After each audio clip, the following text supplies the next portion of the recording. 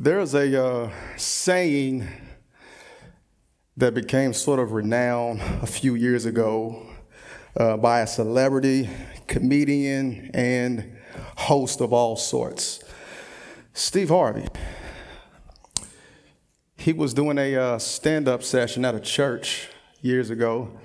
I think it was called "He's Not Through With Me Yet, He's Not Done With Me Yet." And so a lot of people began using that phrase. He ain't done with me yet. True, he's not.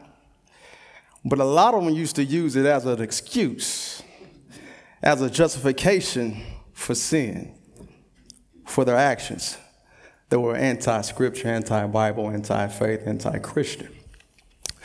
I got a friend of mine. I went to college with him, known him for years, good friend. And he would always say that my man's mouth was foul and stuff he was still doing and all of that stuff. And he would claim to be Christian, do a lot of Christianese things, but was not necessarily faithful. We actually had a conversation last week, and I called him out on something. Hey, man, bro, why are you still talking that way, man? Oh, man, God ain't done with me yet, brother. He's still working on me, brother. My response was, are you sure? Are you sure? According to Romans chapter 1, it does talk about he gave them over to their own lustful thoughts, gave them over to their own sin, because they refuted Christ. They refuted God. They went against his word. They denounced him. They didn't accept him. And so he gave them over to a reprobate mind. I don't know if that's the case for some of us in here. I don't know. Is God still working on you? Do you know he's still working on you? Only you know that. Only God knows that. And I ask that question because that's this text that we're going to go to it talks about grace. Grace is free gift of grace. And oftentimes we know that we have this free gift of grace, as Paul as we get into, because the more we sin, the more the grace abounds. Because we know the very truth, sometimes we take advantage of the grace. We look at it as a pass. We look at it as a get out of jail free card. And we don't take it seriously. And one of the issues of and dangers of preaching and talking about salvation by grace alone is that it can be interpreted, again, as a license to do whatever you want. In chapter 3 of this text, in verse 8, Paul mentions that some have slanderously reported that he and his followers were saying, let us do evil that good may result. Because of this misinterpretation, Paul was always on guard when he spoke about grace, this grace that pardons all of our sins. So when he said in chapter 5 and verse 20 that where sin increased, grace increased all the more, he knew that some would take advantage of it just like we do today. He knew that this wicked logic would be applied. Well, if we sin, well, it brings more grace, so let's sin. Let's have fun. Do y'all not know that his grace doesn't always abound? His mercy doesn't always abound? Yeah, Moses hit that rock the wrong way once. It was a wrap. Yeah. And Ananias and Sapphira lied to God, the Holy Spirit, once. It was a wrap. What makes us think that it might not be a wrap for us? Yeah, that's taking advantage of the grace. And so he knew that they were use this and try to make some logical argument to say we can sin. But they did it because it was natural. Psalm 51, as Tim read for us, that we were shaped in iniquity, born into sin, natural. But also, the writer of Hebrews talks about that it is also fun. He says it is a fleeting pleasure. Yeah, it feels good, it doesn't last long. All right. This sin. And Paul was very much aware that sinning would be twisted into some sort of religious act because it provided an opportunity for God to give his grace and love and therefore glorify himself. But even people who have claimed to be Christians have thought just like this. You might say, really, preacher? Yeah, I'm serious. We do. 1 Corinthians chapter 5, Paul goes to this church and says, hey, y'all should remove this incestuous relationship, this couple. You had a young man, a son, sleeping with his stepmother in that church. But yet they allowed it to remain because they thought, well, maybe this thing is just God's grace. It was an excellent display of Christian liberty. Sometimes we can take Christian liberty way too far. And you got to cut it off quick. Otherwise, it will spread beyond the whole body. There's another brother who was thinking like this, who claimed to be Christian. There's this historical Russian monk who taught that salvation came through repeated experiences of sin and repentance. He argued that because those who sin more require more forgiveness, those who sin with unrestraint will, as they repent, experience greater joy. Therefore, it is the believer's responsibility to sin. My goodness. Today, this thinking is still common among those who wish to justify their sexual lifestyles, their ambitions. Now, I don't know about you, but I've had people present serious rationalizations to me as if they were based on Scripture. See, beloved, we have really no conception of the capacity for evil and wickedness that dwells in our hearts. I'm not talking about the callous hearts of a hardened criminal. I'm talking about your heart. I'm talking about my heart. There is virtually no heinous act that I am intrinsically incapable of committing. None of us. Amen. And I'm speaking as a Christian. See, what sin is there that Christians have not committed? Let me go down the list. Christians have committed murder. Christians have committed adultery. Christians steal. Christians lie. Christians fornicate. Christians cheat. Christians start wars. Christians have abortions. Christians create factions. Christians start divisions. Christians gossip. Christians boast in themselves. Christians are gluttonous. Christians are racist. Christians are discriminatory. Christians are arrogant. They are prideful. And Christians do all kinds of unspeakable wicked things. Y'all with me? Amen. Yeah, it's a bit heavy, ain't it? But it's the truth. And although we are regenerate and have the indwelling Holy Spirit, it does not completely remove sin. And when it is and does remove some sin, it doesn't always remove it immediately. That's why we are all on this progressive road of sanctification. He's doing the work, but we'll never experience that perfection until we get to the other side. See, this is why the Bible in 2 Corinthians 5:21 says, oh my goodness, one of my favorite texts, for our sake, he made him who knew no sin to be sin, so that we may become the righteousness of God. And so what does that mean? That means that when God looks at us, as filthy and dirty as we are, and sinful as we are, he doesn't see us, but he sees his son who covers us. Amen. That's what that is. So the righteousness of Christ is God's gracious way of bringing eternal life to all who believe in him as Lord. That's called grace. Ephesians 2:8-9. For by grace you have been saved through faith, that not of your own doing. It is a gift of God, not a result of your work, so that no one can boast. And in light of this wonderful gift of grace, I want to hang my hat on this topic this morning and talk about what's the consequences of God's grace. Let's read this text. 1 through 14. What shall we say then? Are we to continue in sin that grace may abound? By no means. How can we who died to sin still live in it? Do we not know that all of us who have been baptized into Christ Jesus were baptized into his death? We were buried, therefore, with him by baptism into death, in order that, just as Christ was raised from the dead by the glory of the Father, we too might walk in newness of life.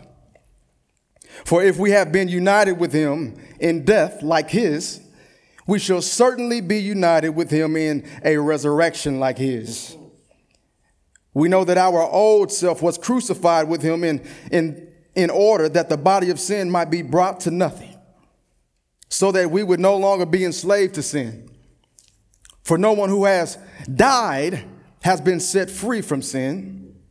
Now, if we have died with Christ, we believe that we will also live with him. We know that Christ, being raised from the dead, will never die again. Death no longer has dominion over him. For the death he died to sin once for all, but the life he lives to God. So you also must consider yourselves dead to sin and alive to God in Christ Jesus. Verse 12, let not sin therefore reign in your mortal body to make you obey its passions. Do not present your members to sin as instruments for unrighteousness, but present yourselves to God as those who have been brought from death to life, and your members to God as instruments for righteousness. For sin will have no dominion over you, since you are not under the law, but under grace. The consequences of grace. So when Paul said, but where sin increased, grace increased all the more, he could sense the inevitable question coming and went ahead and voiced it himself. What should we say then, he says? Should we go on sinning so that grace may increase? His answer was, by no means. Absolutely not. Of course not. God forbid. Paul has no use for even the slightest insinuation that grace encourages sin. Amen.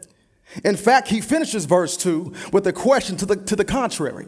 He says, we died to sin. How can we live in it any longer? The remainder of the chapter goes on to validate that very position. And so in verses 3 through 14, he answers that question. How do those of us who are under grace live without being characterized by sin? He explains that. How are we to live lives of victory in this world? Paul answers it very logically. I want to give us 3 bullet points and 3 other subpoints. He answers this first he says, we must understand our identification with Christ. We must first understand our identification with Christ. Secondly, we must understand our dedication to Christ. And I'm sorry, there's only 2 bullet points right there. Identification with Christ and our dedication to Christ. First, our identification with Christ, and we'll get to 2 subpoints under this. Our identification with Christ in 2 through 11. 2 through 11. If we are familiar with Paul's letters, if you ever read through his epistles, then you know that Paul is very much concerned about what a believer understands, what a believer knows. Because what Christians understand doctrinally and theologically is very important, because it's often what dictates one's life. Often where the mind goes, the body does follow. You cut off the head, you're done. And so what we think, what we understand is very important. Paul was convinced that Christian living depends on Christian thinking. It depends on Christian learning, and that duty follows doctrine. All right. See, this is why he often reminds them and attempts to increase and strengthen their knowledge of Christ as often as possible. That's why we do what we do here. Or we preach Sundays and teach on Wednesdays and teach Sunday school. We're trying to, as much as we can, infuse us, pour into us the word of God, because that's the only way we can make it in this life. Amen. It's the only way we can stay strong, only way we can stay uplifted, the only way we can stay rooted. And with the fellowship of the saints. And so the key word I want us to focus on here, first point, is know. K-N-O-W. Know. Paul uses this word know 3 times between the verses 3 through 10. First point, know. He says, oh, don't you know? For we know, and for we know. Above all, Paul wants us to know or understand the nature of our identity, of our union with Christ Jesus. So to help us, he uses the powerful metaphor of baptism. Because for Paul, a believer being baptized symbolizes a beautiful reality. Let me read this illustration that I found right here of a pastor on the West Coast. He experienced this beautiful illustration when he was conducting a baptism service. It says a woman came up to him and asked him to baptize her 9-year-old daughter. He was reluctant to do so without finding out whether this girl really understood what was happening.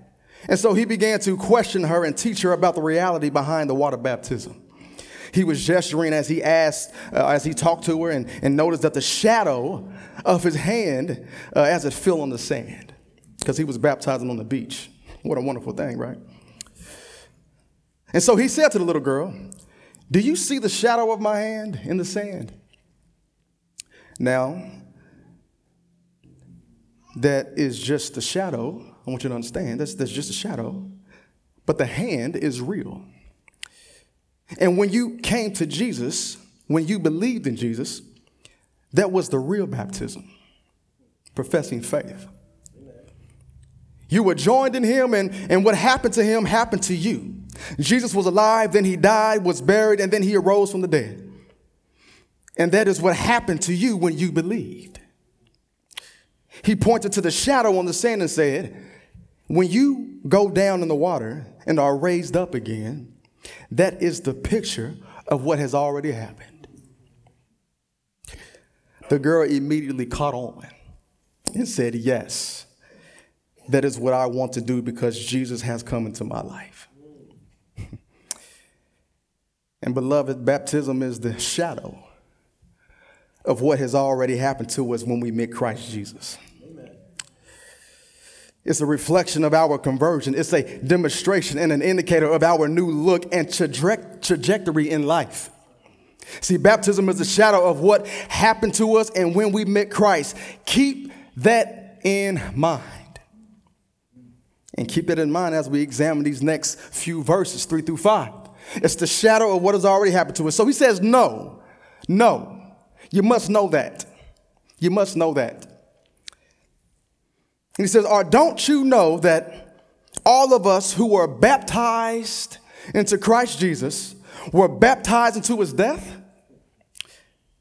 We were therefore buried with him through baptism into death, in order that just as Christ was raised from the dead through the glory of the Father, we too may live a new life. If we have been united with him in his death, we will certainly also be united with him in his resurrection. The overall emphasis of these verses is about the profound identity in Christ. Baptism bears the idea of identification, especially when linked to a person's name. For instance, in 1 Corinthians chapter 10 tells us that the Israelites were baptized into Moses, right? It's referring not to a water baptism, but to the fact that they became united with him as they recognized his leadership and their dependence on him. So it is the same with the name of the Father, the name of the Son, and the name of the Holy Spirit. It's what we baptize us into, right? Every time you go down to the water, you say the name of the Father, the name of the Son, and the name of the Holy Spirit. The same with that name. We achieved this profound identification when we were baptized into that name. And so our text also emphasizes this new identity in verse 5, saying, we have become united with him. The word united pictures a branch bound together. They were grafted together. And we are grafted with Christ. That describes our union with Christ. The scriptures boldly affirm this in a number of places. Galatians 3 says, for all of you were baptized into Christ. And so now you have been clothed with Christ. So close is our identification with Christ that he says that we're robed with him. He covers us. Do y'all know that he covers you? Do you walk in these streets knowing that you wear the clothes of Christ? Do you walk in these streets knowing that you have the crown of glory on your head? If you did, I wonder if it would cause us to walk a little bit differently. If it would cause us to talk a little differently. I wonder if it would cause us to think a little bit differently. And I wonder if it would cause us to relate to people differently and hang with different crowds. I don't know. Maybe. And then 1 Corinthians 12:13 adds, for we were all baptized by one Spirit into one body. What greater identity or union is there than this? To state this union pretty concisely, our spiritual history, y'all, our spiritual history, our spiritual lives start at that very confession, at that very union with Christ on the cross. We were all there in the sense that in God's sight we were joined to him. Yeah, who actually suffered for it. Christ did. So if we have equally sinned in Adam, which we all did because of the Adamic fall, we are all sinful and we need reconciliation. So if we have all equally died or sinned in Adam, then we have all who have confessed that Jesus is Lord, then we have all equally died to sin with Christ. Amen. This is our position. We are identified with Christ. Know that. And the emphasis again in verse 3 through 5, that we are so strongly identified with Christ's death and resurrection that we actually died with him and indeed were raised with him. So we now share also in his resurrection life. Again, the scriptures attest to this. One of my other favorite verses, Galatians 2:20. I have been crucified with Christ. It's no longer I who live, but Christ who lives in me. That life that I formerly used to live, I don't even live anymore. But Christ lives. And so if y'all knew me from the past, which I don't think y'all did, but if there is somebody in here, I don't know. But if you knew me from the past, if I'm still doing what I used to do, you better come check me immediately. Because I should not be living like I used to live. Because I've been born and raised in Christ Jesus. Amen. Amen. None of us should. And Galatians 6:14 says, the world has been crucified to me and I to the world. Just as we died with him, we are also resurrected with him. Since then, you have been raised with Christ. Set your hearts on things above. Set your heart on things above where Christ is seated. So the question for us, are we setting our thoughts on things above? Are we setting our hearts on things below? Are we just thinking about what we can get and obtain? All of our worldly ambitions? How to be glorified amongst ourselves in this world? Or are we thinking about the things above? Holiness, righteousness. How can we glorify Christ? How can we glorify God? How can we build his kingdom? How can we be the best use of how he has made us? What are those things above?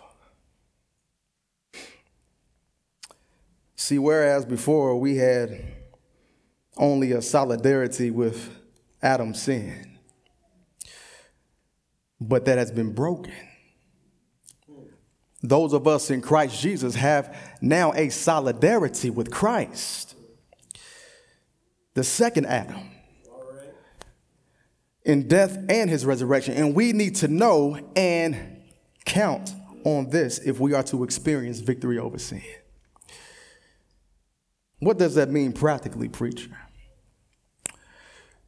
Well, that means that as Christ did not serve sin, then neither must we. if Christ did not serve sin, then we shouldn't either, if we're in him. 6 and 7 goes on to explain that. For we know that our old self was crucified with him, so that the body of sin might be rendered powerless, that we should no longer be slaves to sin. Because anyone who has died has been freed from sin. The old self is the kind of person we were before our conversion. The self was crucified with Christ, the body of sin. The body as it was a vehicle for sin, was it not? That's what we used to do what we wanted to do. Anytime, anywhere, any place, anything. That's what we used. But that body has now been rendered defective. It is no longer useful. It's useless. It's been buried down in that grave. Paul concludes this explanation of our union and deliverance in verses 8 through 10. He says, now, if we died with Christ, we believe that we will also live with him. For we know that since Christ was raised from the dead, he cannot die again. Death no longer has mastery over him. The death he died to sin once and for all, but the life he lives to God. Paul stresses that when Christ died, he died once.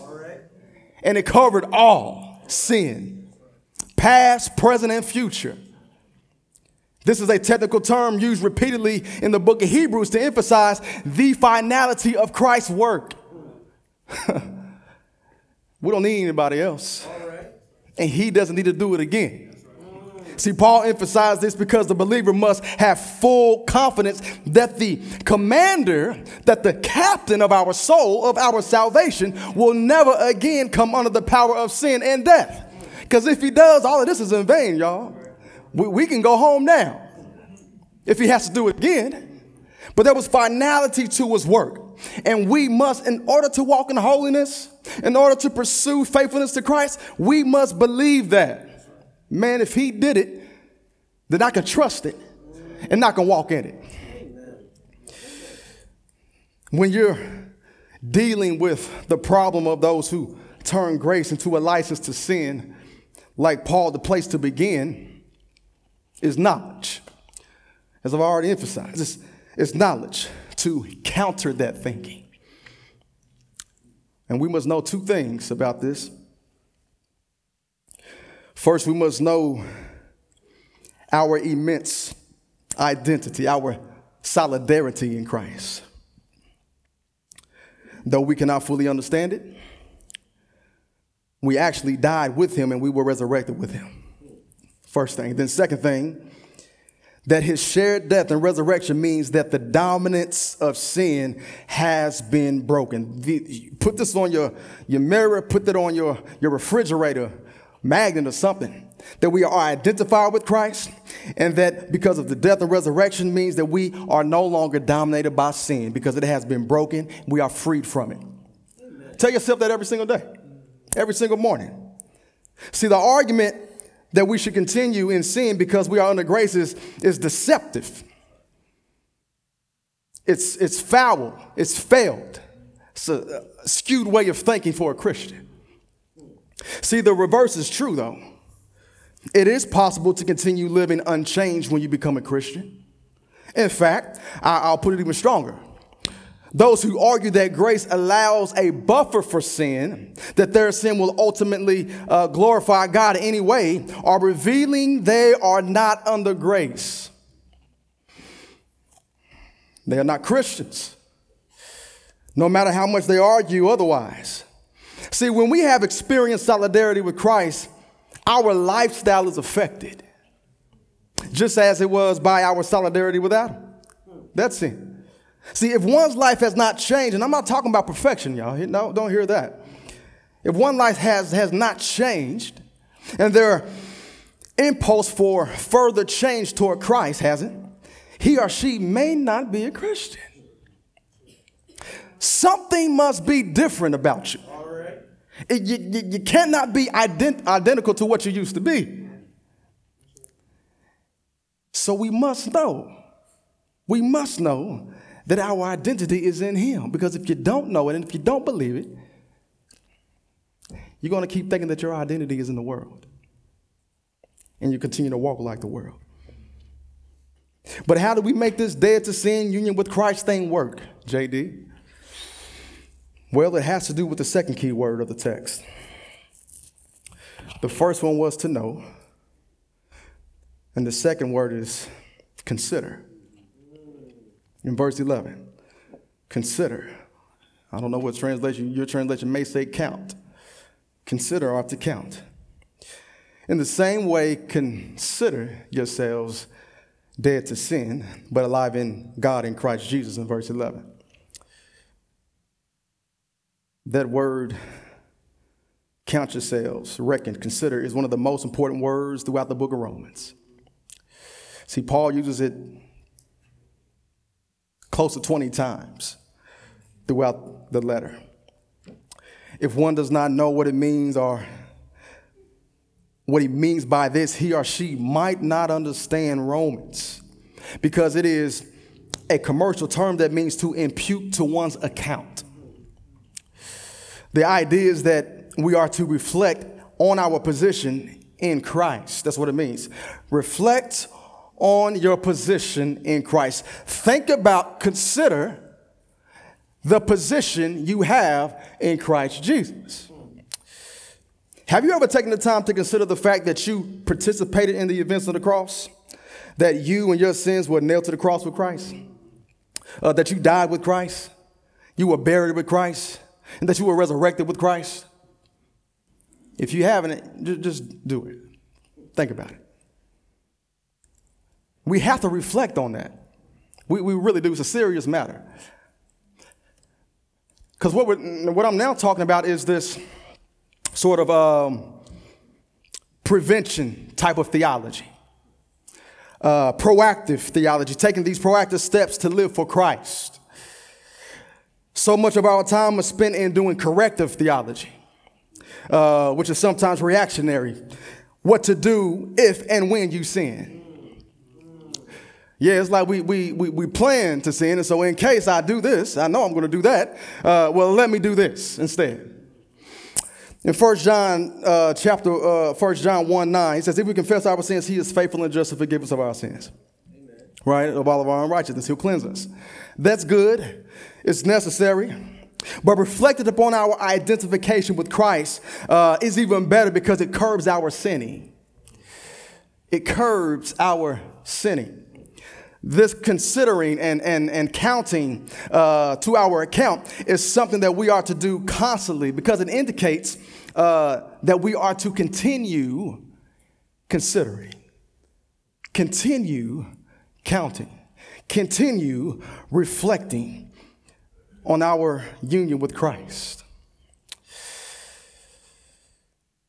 It's a daily battle. This is why he says, examine yourselves daily to see whether or not you're in the faith. He says daily. Daily. It's a proactive Christian work. It is not a reactionary Christian work. To keep on counting yourselves dead to sin, but alive in Christ. And so Paul has told us what we must know about our identity in Christ. We also see why it's necessary to consider ourselves dead to sin and alive to God. Now he tells us that we must act. We must act. Because theory must produce action. We can't just talk about it. We got to be about it. That's why he says, just don't make us hearers, but make us also doers. And so second bullet point, last bullet point, is our dedication to Christ. Our dedication to Christ, 12 through 14. See, verse 12 commands, therefore, do not let sin reign in your mortal body, so that you obey its evil desires. What does this mean? Well, Paul is precise and clear, and his answer is two-sided. First, he begins with the negative side. He says, don't do. Don't do. Do not offer the parts of your body to sin. Don't offer them as instruments to wickedness. Don't do it. There is nothing, once we are in Christ, that you should be compromising to give to sin. Nothing. Sometimes we try to make negotiations, don't we? Yeah, well, I can, look at this for, a few minutes, few seconds. I can talk this talk, for with my boy. Nobody gonna find out. He says, don't offer anything, thought, eyes, hands, feet, nothing to sin. Because you have now been bought with a price. So consider yourselves with Christ. It says, that is, do not keep on making the parts of your body available as tools of unrighteousness. Be on constant guard against doing that stuff. And then he says, but while you are not doing or doing this, here's the last sub point, we must offer. Offer.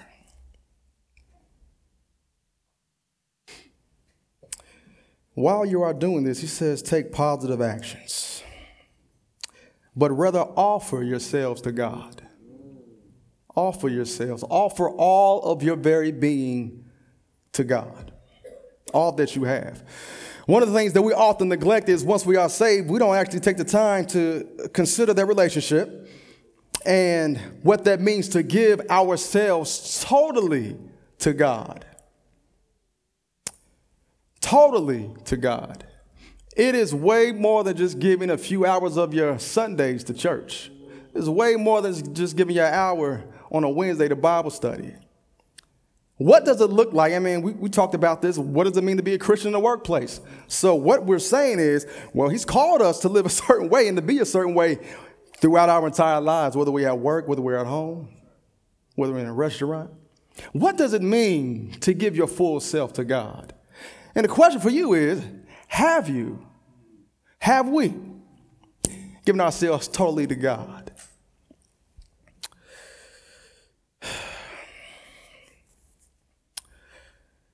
What this tense here, this word demands, it's a decisive, very, very decisive act, which means once and for all act.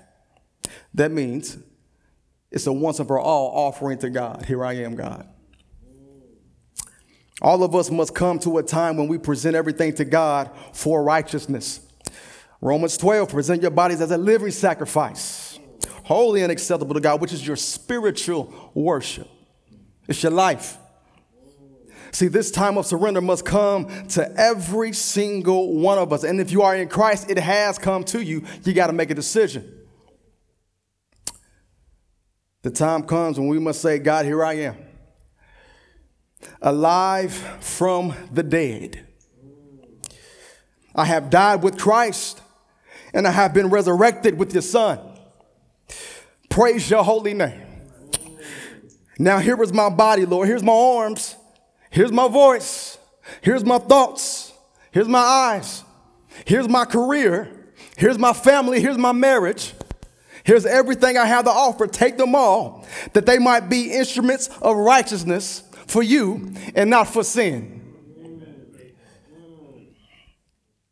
Have we done this? And I must admit, I don't do it all the time. It is a daily discipline that we must try and cultivate. Minute by minute, hour by hour. We got to pray. We have to ask. We have to seek. We have to knock. God gives us strength for the work. Perhaps you have done the no. You've done the I won't be around. You've done the I won't do this. You've avoided. You tried. But refusing to yield your body to the service of sin. You've done that. That is good, but it's not enough. There must be the yes. Take and use my entire life, Lord. The reasoning of the passage is compelling in three key words: to know, to consider, and to offer. Do we know something about our amazing unity, the solidarity, the identity in Christ, with Christ? That we actually participated in his death and resurrection? We may not completely understand it. I get it. But do we at least understand that the scriptures claim that it actually happened and that we are who we are? Then we have to intentionally sit our account that we are dead to sin and alive to God in Christ Jesus. We got to know that. If you don't know that you are alive in Christ, you will continue to walk in deadness. You'll never know your identity. You'll never know. You never have access to your account. It's like having millions of dollars in a bank account that you know nothing of. It's in your name. They've sent you the mail. They've called you. You ain't picking up the phone. Finally, we surrendered our entire lives to him. Have we surrendered our entire lives to him? If so, then we know the answer to those who argue that grace encourages sin. Verse 14 says, "For sin shall not be your master, because you are not under the law, but under grace." You're under grace. That is, if you are truly in Christ, you will not be under the rule and reign of sin anymore, because you are not under the law, but now under grace. To be under sin means to be under the bondage of sin. The pressing weight of sin crushes you. You're shackled. The curse of the law was upon you. Previously, we were groaning under the weight of the law that no one could keep. But now, grace has come into our lives and has replaced this awful, threatening judgment of the law. And so, what's the consequences of grace? Freedom from the shackles of sin. Simple answer. Freedom. All right. What a great consequence that is. Usually we only think of consequences of the negative. But because we're in Christ, there's a positive consequence. All right. We have freedom. Freedom from the shackles of sin. Grace has delivered us from that old system. It has delivered us from that old man. And now grace is now what we live under. We begin the Christian life in grace. We continue to live the Christian life in grace. And the Christian life will be completed by grace. Amen. Let's pray. Father, we thank you for this amazing grace, this free gift of grace that none of us deserve. God, I pray that you would renew our spirit, renew our bold and our passion for you, that we would know that we are identified with you and not with this world, and that we can live for you and trust you, God. Give us the boldness to walk in newness of life. Give us the boldness to proclaim what it is, this newness of life, to a dying world. And we pray, Lord, that you would use it all for your glory's sake. Use it for our good. Do it all for your good pleasure, Father. Because we know that the consequence of your grace is freedom. And may we be free in you. It's in Christ's name we pray, amen.